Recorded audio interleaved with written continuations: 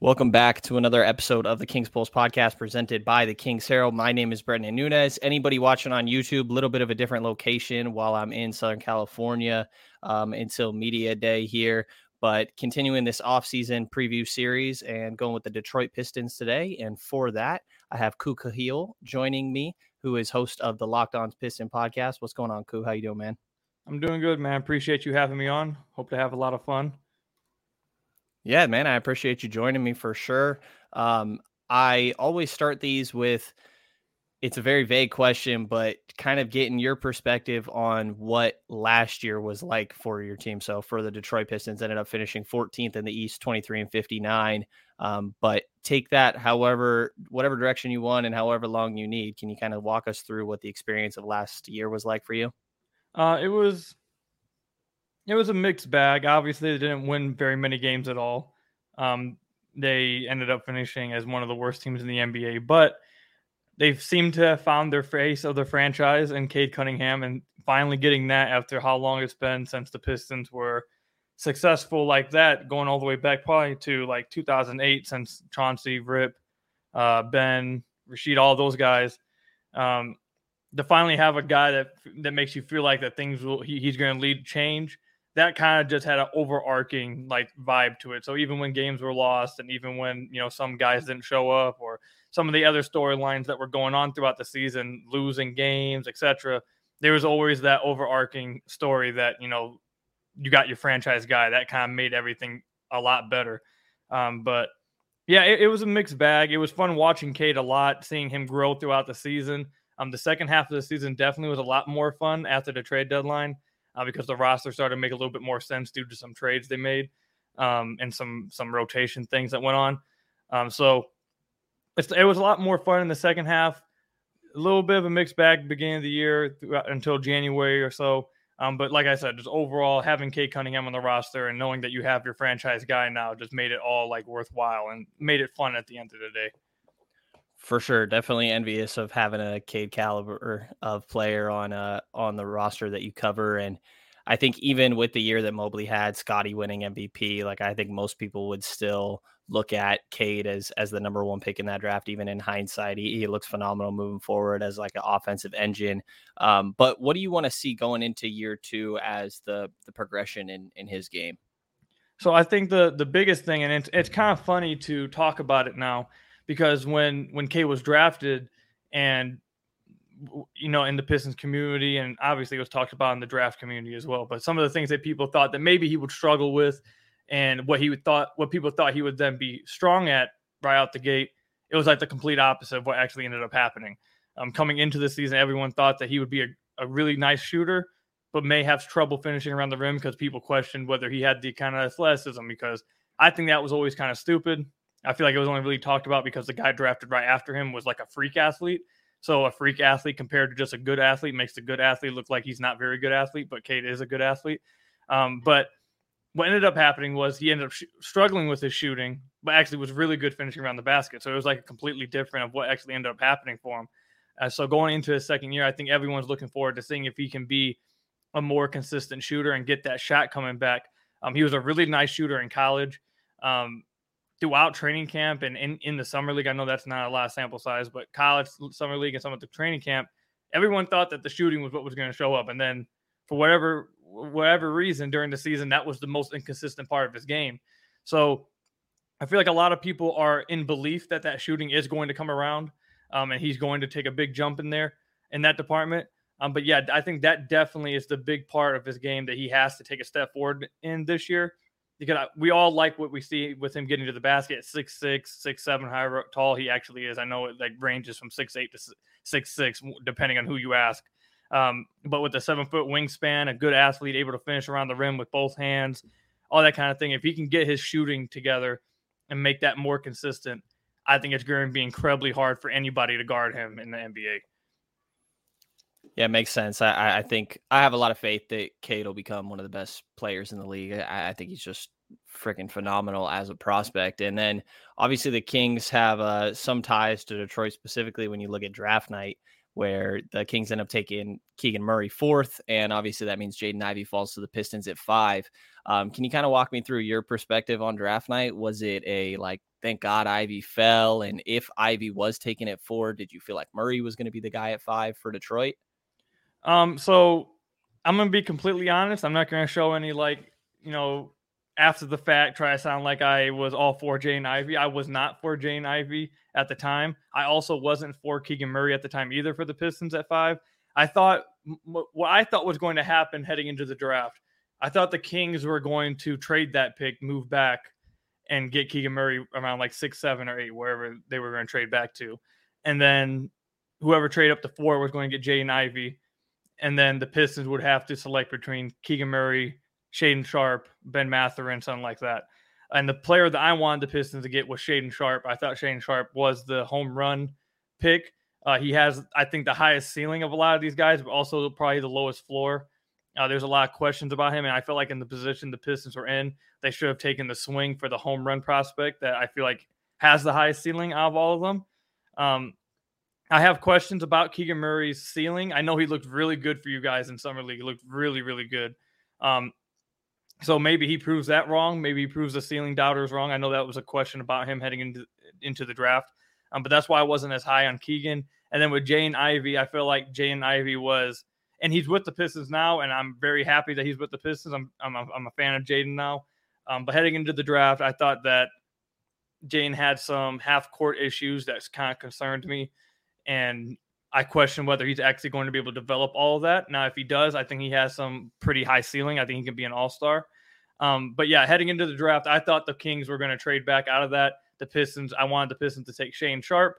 But with how it shook out, I think all of us are pretty happy on the Kings side and the Pistons side. You guys getting Keegan Murray, and then the Pistons and the Pistons fan base being happy with Jaden Ivey. He brings a type of athleticism and explosiveness the Pistons probably haven't had since, like, I don't even know, like, how far. I don't know who else, like maybe Blake in 18, 19, but he wasn't even that explosive then. Maybe rookie year Andre Drummond. I don't know. It goes a far way back. So we're excited for Jaden Ivey for sure. Yeah, it makes sense. I definitely had the same like ceiling concerns. Like I think most people did with Keegan, and I had the same expectations that the Kings were going to end up trading that pick, and obviously didn't end up happening. And seems like the front office is pretty happy with Keegan. Like you said, he had a good summer league. Take that for what you will. And maybe he will prove people wrong when it comes to that ceiling, myself included. And I hope I am wrong, but it kind of TBD at this point. And with Ivy getting picked up, I think it makes a somewhat interesting situation for Killian Hayes. Like I get with what he's shown so far that maybe you don't alter your draft philosophy because he's on your roster, but going into year 3 of Killian, who was a 7th overall pick not long ago, I was really high on him coming out of the draft. What have you kind of seen so far, and where is like the level of hope at with him going into year 3? So I'm really high on Killian Hayes. I really like Killian. I know that not a lot of people do think highly of Killian now. He is probably the most divisive player in the Pistons community. I really like Killian. I really think he can be something special. I still believe in that. The thing with Killian is that he's played 2 NBA seasons, but only has 1 season's worth of NBA games, and didn't cross that until like the end of last year when he finally crossed like 82 game mark. He's dealt with injuries. After his first year, he went from having the keys handed to him to be like, oh, you're going to be the point guard of the future, to, oh, now we got Cade Cunningham. Now we need you to do something different. There's been a lot of things that changed for Killian. And obviously the injury hurt him a lot. He hasn't performed to expectations for sure. He struggles a lot offensively so far. Shooting wise, he's been very inconsistent from outside. And getting to the basket and consistently being aggressive getting to the basket has been a big question mark for him. But towards the second half of last season, there was just a stat that I just talked about on the podcast a few days ago that I believe he ranked in like the 81st percentile in finishing around the basket for the last, like, I think it was the last 7 or 8 weeks of the season. And in that 81st percentile is like Kyrie Irving, Jason Tatum, like other guys like that in there. So he looked, the second half of last season, getting to the basket, being aggressive, he looked pretty good. And if he can carry that over, he's already so like good defensively, and he's such a good playmaker and such a good passer that if he can add that slashing ability to his offense, or if he can add an outside shot to his offense, or simply being more aggressive, I think that's the biggest thing with Killian, is that it feels like he has confidence issues, because some games he'll be super aggressive, then other games he's not aggressive.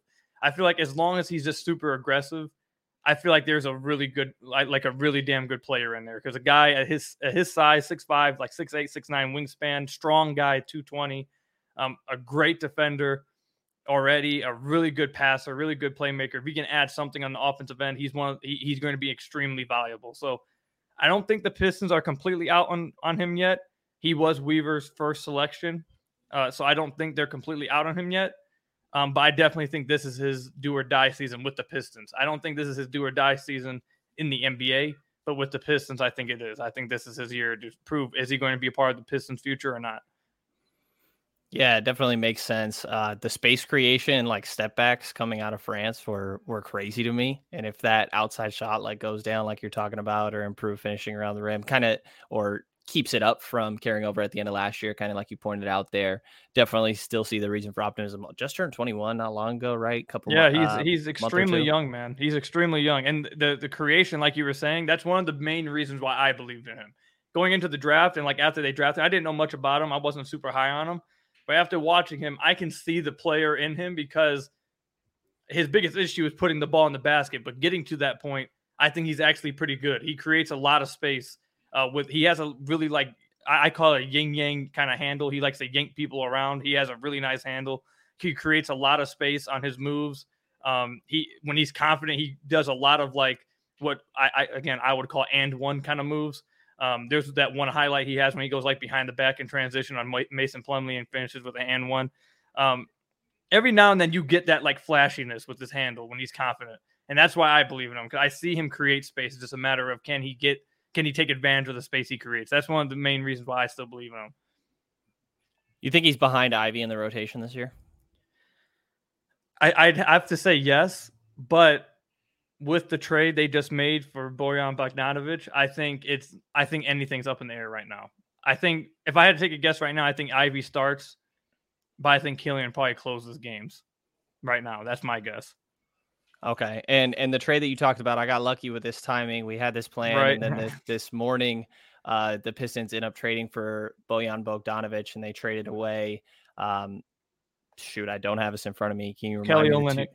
Kelly Olynyk and Saben Lee. Which does this like give you a clear answer to they are going to try win games this year? Is that kind of the big takeaway here? No, I don't think they're trying to win games. I think they're trying to assemble a like competent team. Like they don't want to go out there and just get blasted. Like that's not what they want to do. They don't want to go out there and get blown out. They want to be competitive in games. But I don't think they're trying to win games. I don't think Bojan Bogdanovic wins you games anyway. I think they go from I think they probably go from winning 26, 27 games to maybe like 29, 30 now. Like they're like around that. I don't think he's increasing it that much. But I think what he does do, I don't think he adds a ton in the win column. I think he adds a lot in, again, them just being competitive and helping the young guys develop. This team desperately lacks spacing.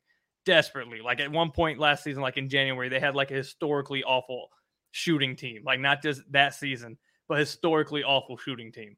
They desperately need spacing, some offensive scoring, and he does that for them. So I think he's going to bring that and hopefully space the floor for Cade, Ivy, and Killian, and bring some of that to where, again, I don't think it's going to win them a ton more games, but I think it's going to make them a lot more competitive, make the atmosphere which these young players are going to be playing under a lot more competent and a lot more competitive. I think that helps in development too. So I think that's what their plan is, because if you just put out a bunch of trash players around them, it's going to be hard for these guys to do anything. They're trying to get better. They're trying to learn all that stuff. It's hard to do that when you're playing with a bunch of, not good players. If you can put around guys who are okay, good players, but not good enough to win a lot of games, then I feel like you can accomplish both getting a high draft pick and development in the same season. I think that's what they're going for. Definitely makes sense. And they hardly had to give up anything, at least from my perspective, to go and get them. And you could flip them again at the deadline. And right. I think that's probably the plan with them, to go ahead when the deadline comes around. Contenders are going to realize, we need this. We need some offensive scoring at the wing. Maybe someone else who didn't think they'd be a contender or something. They're having a really good year. They need to add one more piece, etc. I think that's probably their plan right now.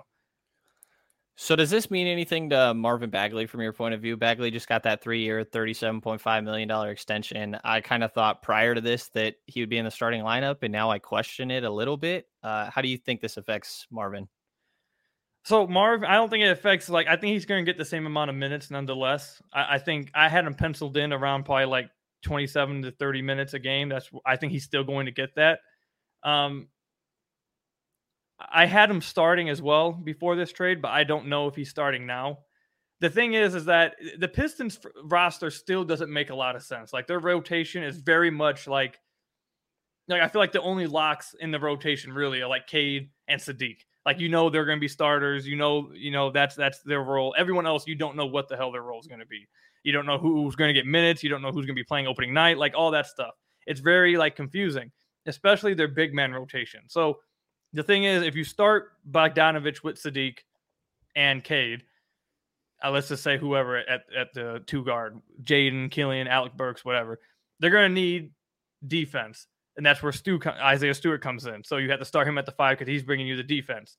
But if you put him at the 5, now you're without a lob threat and a rim pressure on the rim, which Cade completely changed his game and took it to another level when Marvin Bagley showed up and gave him that. Him and Marvin Bagley have insane connection, and they were great on the court together.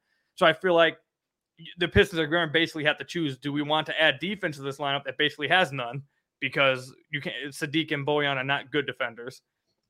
Or do you want to give Cade his lob threat in Marvin Bagley and basically punt defense and say, we're just going to go out and try to score more points than you. We're going to try to just run you out the gym, basically. So I don't know which route they're going to go. I think Bojan Bogdanovich does start. I think they'll probably start Sadiq at the 4 or Bojan, whichever one.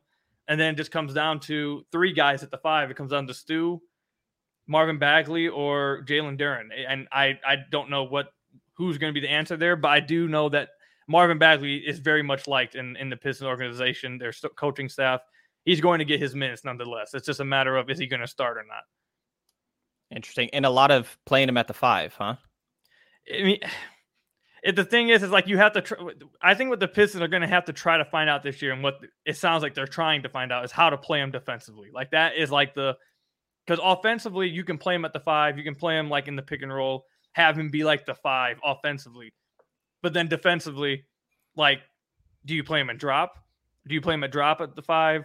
Do you just play switch across the board and have like another big guy next to him that can kind of get, more physical down low with him? Like, they really need to find out, is there any kind of answer to him on the defensive end? Because that's his question mark. That's his biggest question mark. I'm sure a lot of Kings fans know that already. Yeah. So they're going to try to find that out. I think I really want to see them try him in the drop coverage at 5, because I saw him in switch last year for the Pistons and it didn't work. And I didn't see drop at all with the Pistons for anybody last year. So I saw switch happen. It didn't work. It was not working. They just shot right over him all the time. The one thing about him in switch, though, I don't know if you guys if this stood out with you guys too. He doesn't jump a lot in the switch. Like, when he switch out on guys, he doesn't really fall for any pump fakes a lot, at least in Detroit, which you think that would be good. But he also just backs off of guys way too far and gives late contests that don't really matter. So switch coverage hasn't worked. I think they should try him in the drop. I don't know if that's going to work either, but they have to try to find something. I think what they wanted to do was put him next to Stu, so Stu could take up some of the banging down low and let him roam around the perimeter defensively. But now with this, I don't know how they're going to do that. For sure. I think that, the question with Bagley definitely came on the defensive end, and there was a lot to figure out with being efficient on offense, but having a pick and roll guy with Cade, I definitely could see how that's pretty beneficial to them. And I noticed kind of when you were going through those bigs, you didn't mention Nerlens Noel. Is he the one on the outside here? Again, who knows? Yeah. Because after they trade for Nerlens Noel, I thought he was going to get eventually either he waived or traded or something. But then immediately after they traded for him, they said that the Pistons wanted to keep both him and Alec Burks because they thought they were good pieces for this team this year. So, but then they go and draft Jalen Duren too. So it's like, okay, is Jalen Duren, who's the youngest player in the NBA, is he going to start in the G League? That would probably make some sense. He's the youngest guy. You don't want to rush him. You can let him take his time, and then you can play Nerlens Noel. Or do you want to get Jalen Duren some minutes instantly, and now Noel doesn't play? I don't know. I feel like if you have Noel on the team, he's not at the point in his career when he's just like a 38-year-old that just would be riding the bench. He can still give some stuff. So I don't think the Pistons would do him dirty like that to where he's just going to be riding the bench clapping. Like I don't. Weaver is a player's GM. He makes sure he does right by his players. I don't think they do that to him, but I also don't think they want to just like completely like throw to the side Jalen Duren for his whole rookie year. So I don't know. I think the most likely outcome is that they kind of do what they did last year with Bagley, where they have Duren riding the G League playing a little bit throughout the beginning of the year, and then at the deadline they move Noel and then let Duren come up, and then the roster makes more sense after the deadline, like they did last year with Bagley. That's my guess, but who knows? Again, who the hell knows what's going to happen? Dwayne Casey's going to have. I don't wish to be in his job for this one right here. Makes sense for sure. Duren being I forget that he's the youngest guy in the league until you mentioned that, but trading up and getting him, or trading back into the draft and getting him at 13 and then taking on Kemba Walker as well. I didn't realize all the protections on the pick that they gave up until kind of preparing for this. And just to walk through for listeners, Detroit traded a future first to New York in this deal. That's top 18 protected in 2023, same protections, top 18 in 2024. Top 13 protected in 2025, top 11 protected in 2026, top 9 protected in 2027. If it doesn't convey, then it goes into 2 second rounders. Is there any aspect of like worried about having a pick locked up for that long when it comes to that deal? Or is it just like, it's a steal that you got Duren at 13, so that's fine? So actually, I think if I'm doing this correctly, I believe that the first round pick they traded him was the 2025 Milwaukee Bucks pick that they got, and then that pick that the Knicks have, the protection ones, was one they traded to Houston, and then Houston traded to New York. So New York has both their picks basically. They have the one they trade because they traded Jeremy Grant for 2025 first that was belonging to right. Milwaukee, and then they used that to flip that for Duren. But then New York already had the Pistons first round pick from a previous trade, I think with the Rockets or something.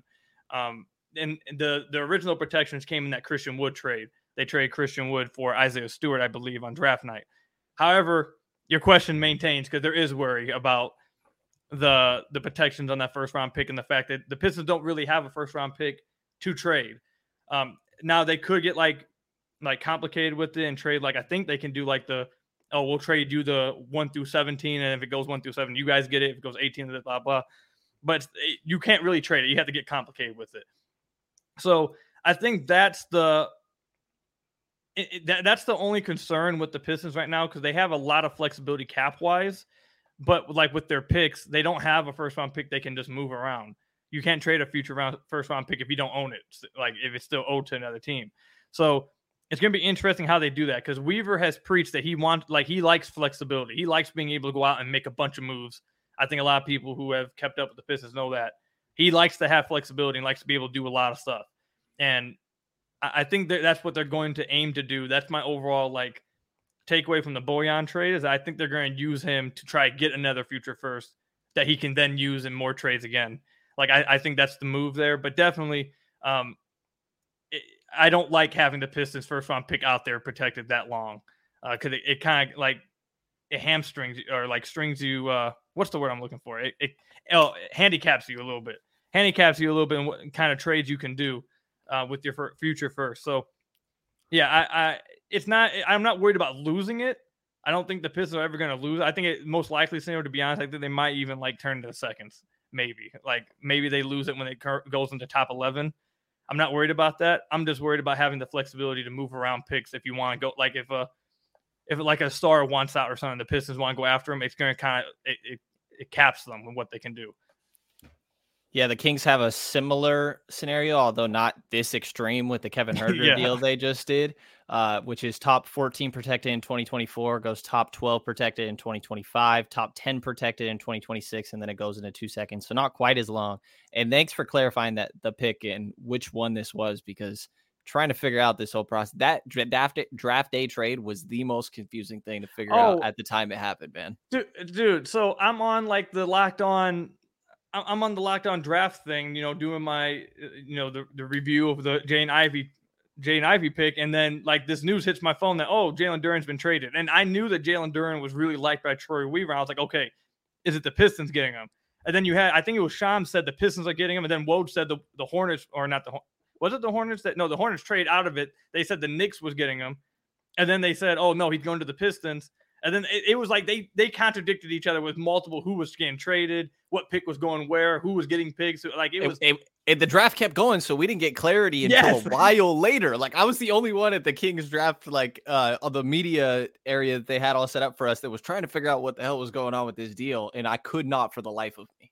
It was incredibly stressful because everyone in the Pistons community knew that Weaver really loved Duren going into the draft, and a lot of us wanted so badly to get Duren. So when that trade was brought up and it was like, oh, he's going to the Pistons. No, actually, he's going to the Knicks. We were all just sitting back for like 30 minutes like, bro, please say he's going to the Pistons. This would be absolutely heartbreaking if we were like teased like this. But thankfully, did go to the Pistons. It definitely was pretty stressful, though, for a minute there. Yeah, definitely. And like you said, Duren does obviously end up in Detroit.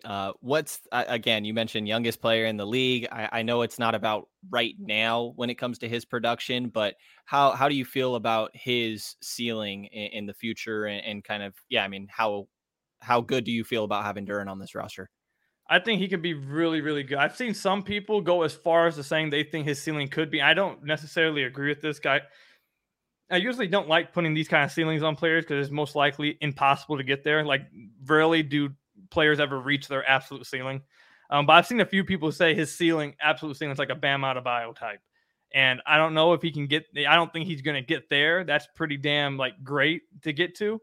But I definitely see like the comparisons. He's passing was not something that was incredibly hyped up, but he actually has. He has really good passing chops for a guy his size. His pressure that he puts on the rim, he's an explosive as hell athlete. Like, he is a crazy good athlete. He can jump out the gym. So he tries to dunk everything too. That, like, those two combinations are terrifying for defenses. You got a guy who can jump out the rim and he doesn't try to play like a guard. Like, he's trying to use that athleticism every time he goes up and he wants to put you on a poster. It's tough. It's scary stuff. And then also defensively, I think he can become a really damn good rim protector too, and he has some potential to be able to switch on the perimeter too. He showed in the summer league, and obviously a little bit in college, to be able to move his feet in the perimeter a little bit. He's very raw right now, very raw, but I think a lot of people are very happy about him, and a lot of people think that he's going to be the Pistons' center of the future. And I think that as well. I think he's probably going to be their center of the future, but they're going to probably take it slow with him, especially with Noel on the team still. But yeah, we all very much love Jalen Duren. I think his ceiling is incredibly high. Yeah, it's easy to see why, for sure. Where does that leave Isaiah Stewart, who is somebody that I think is very easy to like and enjoy to watch play, just the energy that he brings. And I was shocked that his game translated as well as it did. Like, after all the post-ups that he had at Washington, it was just such a question mark of like, what does this guy look like in the NBA? And I thought that he's looked really well, but where do you kind of feel like his projection is moving forward? And is he a starter in your mind long-term? So you're talking to who the Pistons fan base has dubbed the Isaiah Stewart hater. That's who you're talking to here. So just keep that in mind. If you want to talk to someone who's a Isaiah Stewart fan in the Pistons community, try to get that side of the story. I wouldn't blame you, but So you're right that he's a very easy player to root for. It's very easy to see why fans grow attached to him and want him to be like amazing. Like, it's very easy to see that. Plays extremely hard. Every time he comes on the court, he's giving it his all. Like, absolutely cannot take that away from him. However, he's so actually, let me give you some positives about him first. I don't want to just come on here and like brag him. He's a really good defender. He's probably one of the best centers in the NBA at switching out on the perimeter and guarding guards. There's one video, I don't know if anyone who listens to this have seen it. There's a video like 2 plays when they played against Chris Paul, and he gets switched down Chris Paul, and like one of them he forces a shot clock violation, the other one Chris Paul turns the ball over. He's excellent getting out on the perimeter and switching on guys. So he absolutely has value because of that. That kind of thing at the big man position at the 5 is incredibly valuable, especially in the playoffs. So that's where his value comes from, the defensive end, doing that. And he's actually an underrated rim protector. So he has value over there. Offensively, though, it's tough. It's rough. Last year, he was one of the worst finishers in the NBA at his position. I don't have the exact numbers in front of me, but I believe he ranked in 23rd percentile around the basket, and somewhere in like the 17th percentile, somewhere around there on putbacks. Like, he's really good offensive rebounder, but he has terrible touch around the rim right now, and he doesn't have a lot of athleticism, can't get above the basket, struggles finishing around the basket at all, doesn't put pressure on the rim at all in pick and roll situations. And the one thing that people are holding on to, and it sounds like the Pistons are trying to hold on to, is the fact that he showed glimpses of being able to shoot a little bit, but that was majority his rookie season. This past season, he just refused to shoot like for the majority of the season until like the final 7 games. I believe he was attempting like 0.2 threes a game up until like the final 7 games of the season, and then he all of a sudden started taking like 4 a game. So people think that he can become a stretch big. The Pistons have said all offseason they think he can become a stretch big. We'll see if he's able to do that. Obviously, that changes a bunch of things. But I'm not going to buy that until I see it. I'm not going to like freak out over a 7-game sample size when I have like a 100-game sample size if you're just not shooting at all. So that's his biggest question mark. Do I think he can be a starter? No, because he's like struggles so much offensively at that position. I feel like I feel like at that position, like you can get away with some guys like being one-sided in other positions, in my opinion. But like at the center position, you usually like at the very least, like the guys you can see rotated in a lot, they're usually just like, okay, you can rim protect and you can catch lobs. Like you can do those 2 things. We can just plug you in. You can play. He can't do anything offensively right now. He's really good offensive rebounder, but he can't take advantage of it. He can't finish around the basket. He struggles in that. And he just refused to shoot last year. Now, again, like I said, they're going to try to change that this year. He's going to be shooting a lot more, apparently. We'll see if he does do a good job at shooting. If he does, that changes everything. But you have to wait and see that. Until then, I think he's at best a really good backup big who's really valuable in the playoffs because of his ability to switch 1 through 5. So I think that's valuable, though, at the pick he was selected. I say that, and people think I'm hating on him. I think that's really valuable at like the 16th, 17th pick to get. I think he's going to be a really good, viable player off the bench. But no, I don't think he's a starter in the NBA. It's funny hearing you say that. They're very different players, obviously, positionally, as different as it possibly gets. But it reminds me of how I talk about Davion Mitchell. And I like Davion. It's just I have my questions. And I kind of think that he's probably a backup in the league, but there's nothing wrong with that.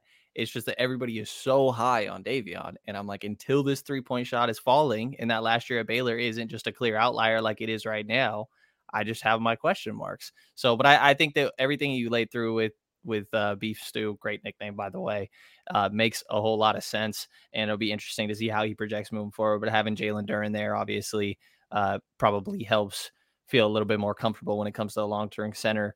After that, who on this team like really interests you towards the back end? I don't know if it's like Diallo or Knox or Isaiah Livers. I've seen kind of get some excitement. Is there anybody towards that we haven't touched on that really intrigues you in this on this Pistons roster? Isaiah Livers 100% is the answer. I think Isaiah Livers is going to be probably one of the biggest steals in his draft. I don't think he should have fell to the second round to begin with. I think his foot injury kind of ruined that for him. I think the Pistons got a steal with him, and when he returned to the lineup, he missed like the first I forget how many games, like the first 50 or something games because of that foot injury he had at Michigan. He came in and was instantly closing games. He was instantly one of the most valuable players on the court. I think what really goes a long way with him is that he had Juwan Howard as a coach, and he talked about this a lot in some interviews, is that like Juwan Howard didn't just drill into him college concepts.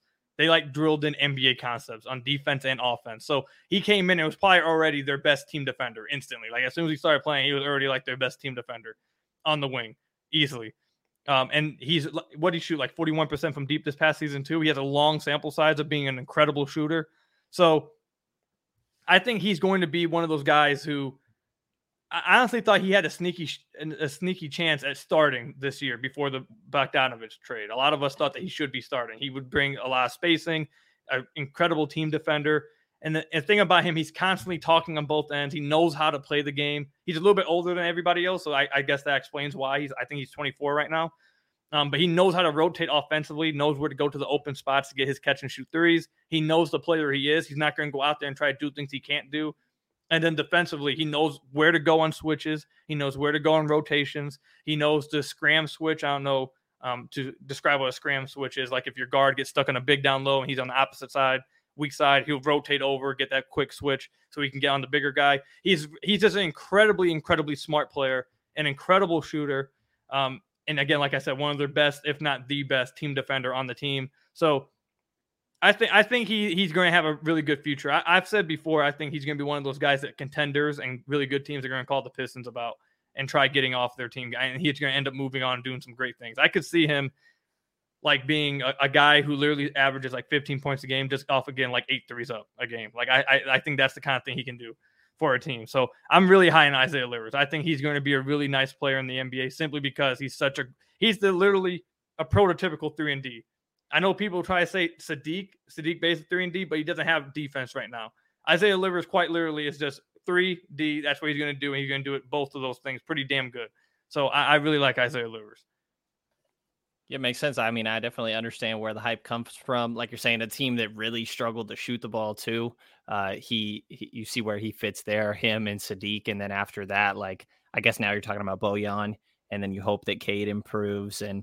Alec Burks, I guess, is a shooter now that'll be on the roster going into next year. But no, that definitely makes a lot of sense. I also try in each one of these episodes to see if there's any interest in potential package to be made for either of Harrison Barnes or Richaun Holmes. But I'm assuming with Detroit that it does not make sense. No, actually, last year there was a little bit of talk in the Pistons community about getting Richaun Holmes, but that like went away after obviously getting Bagley and. I don't know if the Pistons are going to be interested in either of those guys right now. I don't think the Pistons really have anything that would help you guys either. I think you guys are trying to win, like get to the playoffs too. So I don't know if that makes much sense right now for the Pistons or the Kings. For sure. I figured, just wanted to make sure. Cool. I think that's all I got for you, man. You got any final thoughts from your side? Nah, man, I appreciate you having me on, man. It was a lot of fun. Everyone out there, I want to encourage anyone to be taking the over on Piston wins. Don't be going crazy, getting too excited. But everyone make sure you be buying that Cade Cunningham stock. He's going to be a superstar in the league. Make sure you buy that stuff up. But outside of that, man, I ain't got nothing else. Appreciate you having me on. Yeah, thanks for hopping on. That's a Kukahil at Kukahil, my bad. Kukhahil. I second your Cade Cunningham thoughts. I really think superstar, like a lot of people will throw that word around for different guys. I really think that it fits with Cade. I think he's that guy. I love Mobley. I still would have taken Cade first and still would take Cade first in hindsight. So absolutely believe it. And I think Detroit's going to be a force to be reckoned with here in the future and a fun team to watch. Just to kind of keep an eye on some young and up and coming talent. So that's all I got here. There's a lot of work coming out right now on the Kings Herald. I just did a breakdown of KZ Okpala. There will be a Chima Moneki one coming out soon. Take a look at that site for all the great work from myself and all the other guys and gals there, and take a peek at their Patreon to support local independent Kings coverage. And if you enjoyed this episode of the Kings Pulse podcast, please subscribe, rate, and review. Hear from me again in the next couple of days.